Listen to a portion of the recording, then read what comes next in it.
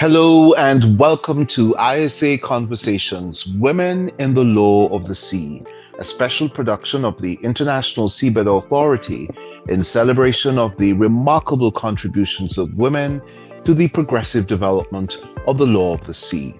I'm your host, Mark Thomas, and today we meet a passionate personality in the law of the sea, a woman who has combined her razor-sharp intellect, her business acumen, and sublime skills as one of India's top legal minds to be an eloquent advocate and teacher at universities across the world's largest democracy, influencing and mentoring thousands of students in the rudiments of the law of the sea, maritime laws, and the blue economy.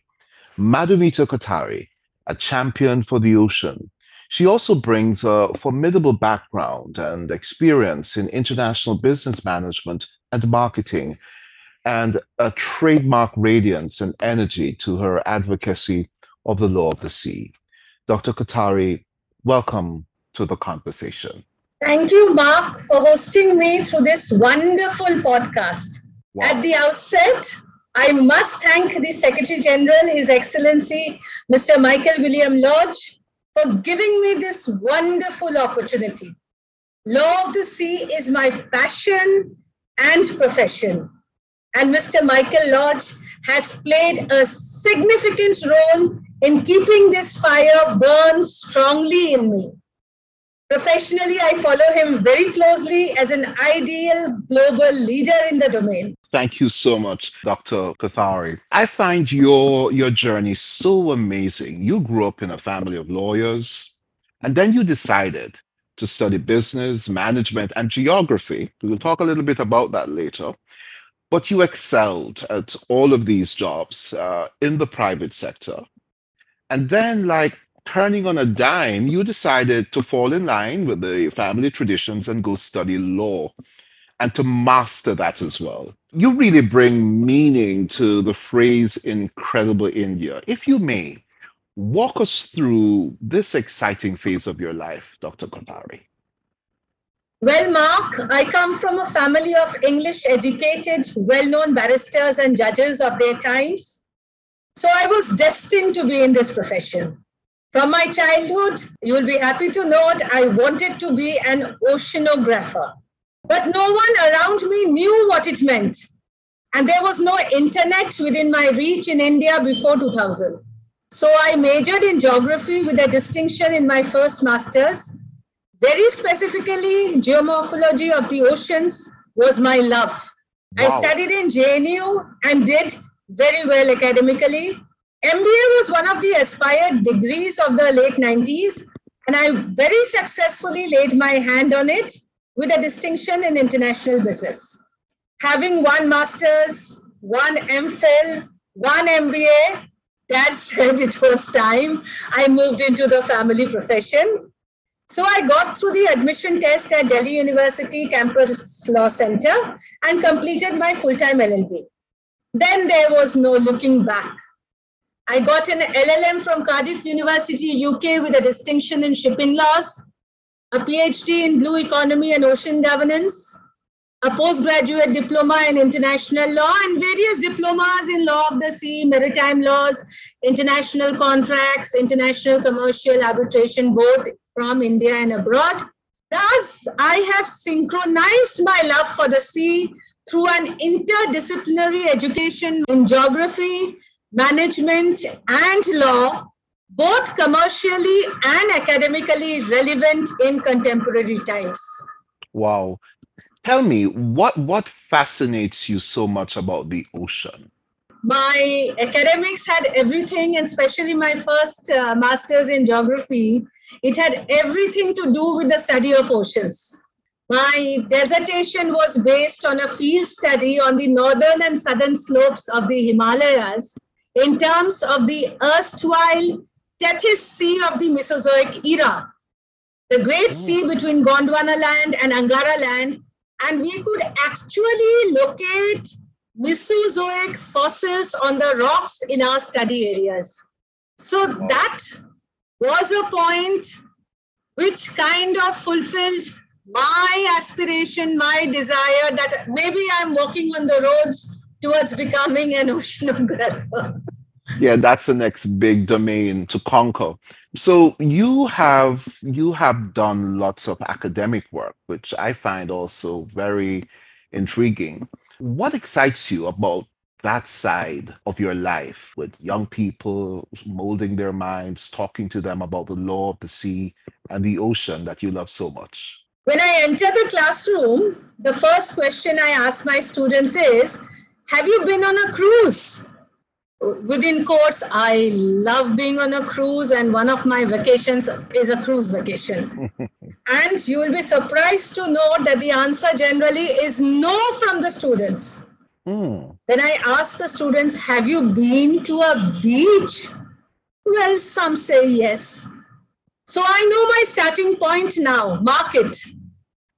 I teach about my passion, that is the oceans from all perspectives, the theory, the issues, the cases, the judgments, the critical analysis, followed by port visits and maybe a short cruise along the coast for my students. So it's a new experience for all, new excitement for me, and a complete package creating domain awareness and development of domain love for the oceans. Incredible. Madhumita Kothari, an amazing advocate for the law of the sea. Where does she find the time to run a successful law practice and to lecture and to publish multiple academic publications and conference papers and teach? Just incredible. This is ISA Conversations, Women in the Law of the Sea. It's time for a quick break, but when we come back, we will hear more of Madhumita's perspectives on building awareness in India about the law of the sea and the role women can and should play in the blue economy.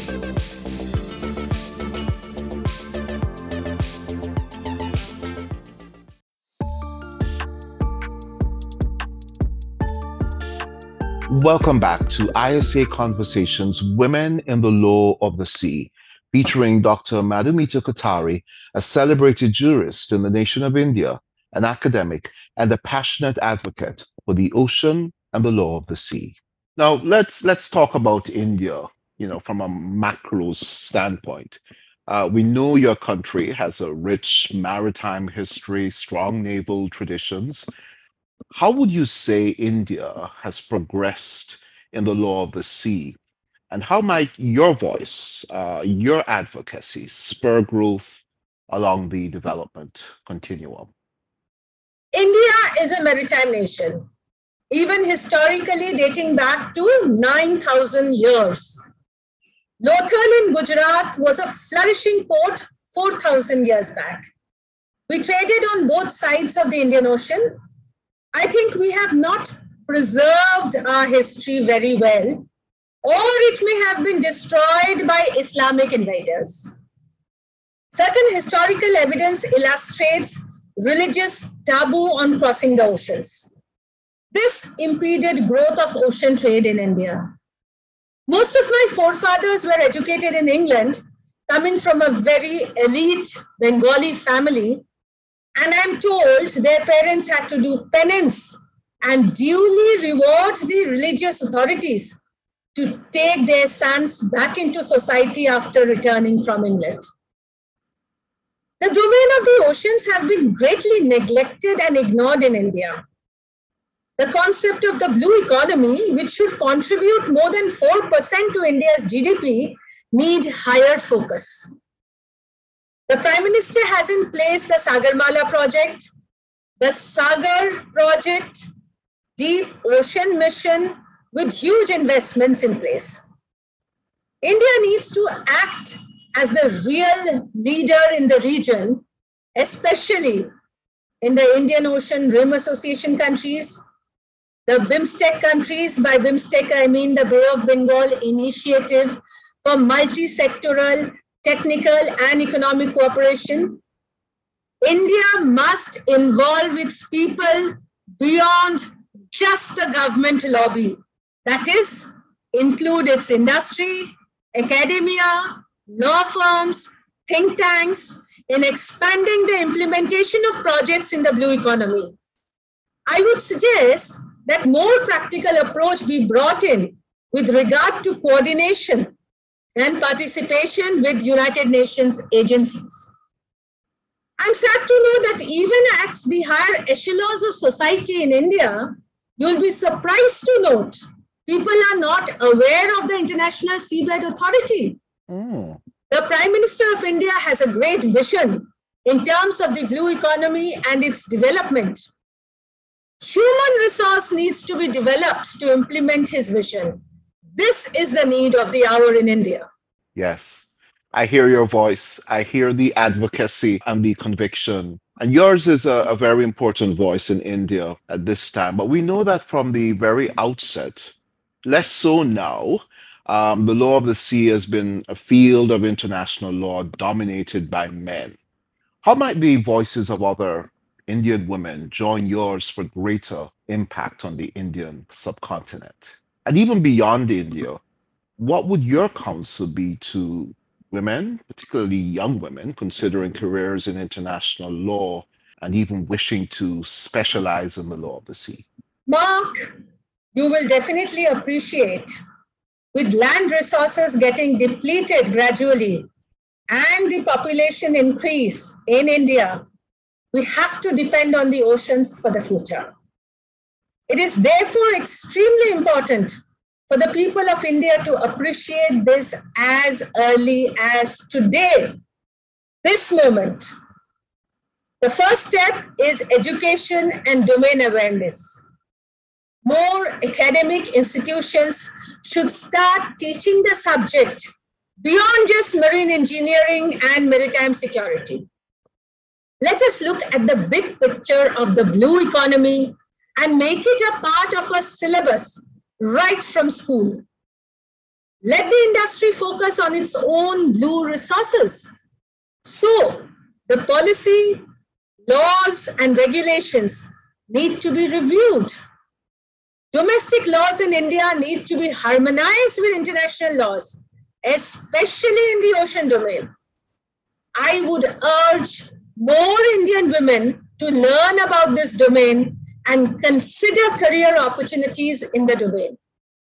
Unfortunately, Mark, today in India, the career opportunities in public international law and the law of the sea is negligible. Wow. The United Nations or the government of India has really not looked much into this. I, for myself, with all the talent, education, experience, and capability, is still outside the United Nations system, in spite of my best efforts. What to talk of other women who are not so enterprising like me? I think the scope to be a part of the UN system in public international law, including the law of the sea, is higher in most countries outside India. India has unexploited and unsupported talent caught up alone like me, walking the road and knocking doors, but to no avail. Because without one being part of a certain lobby in India, I'm being very candid, Mark, or connected to someone in the government who knows you in India, it seems impossible to look into the United Nations system from India for a woman. Talent wasted due to lack of either a pull factor or a push factor. Yeah, I hear you. So, this is a situation in India. We have to look to the future and we have to move forward. So, what's the future you see? What's the future you desire? What's your vision? Where do you want things to go? Mark, law of the sea, according to me, is one of the most successful international treaties. I mean, the United Nations Convention on Law of the Sea, in my opinion, is one of the most successful treaties of the time, of the generation. Another like this may be a dream for the generation. I have personally heard Admiral O.P. Sharma, who was involved from India between 1975 to 1982 during the discussions. We have had close talks on the progress and prospects of the UNCLOS on a very positive note. I agree with his statements.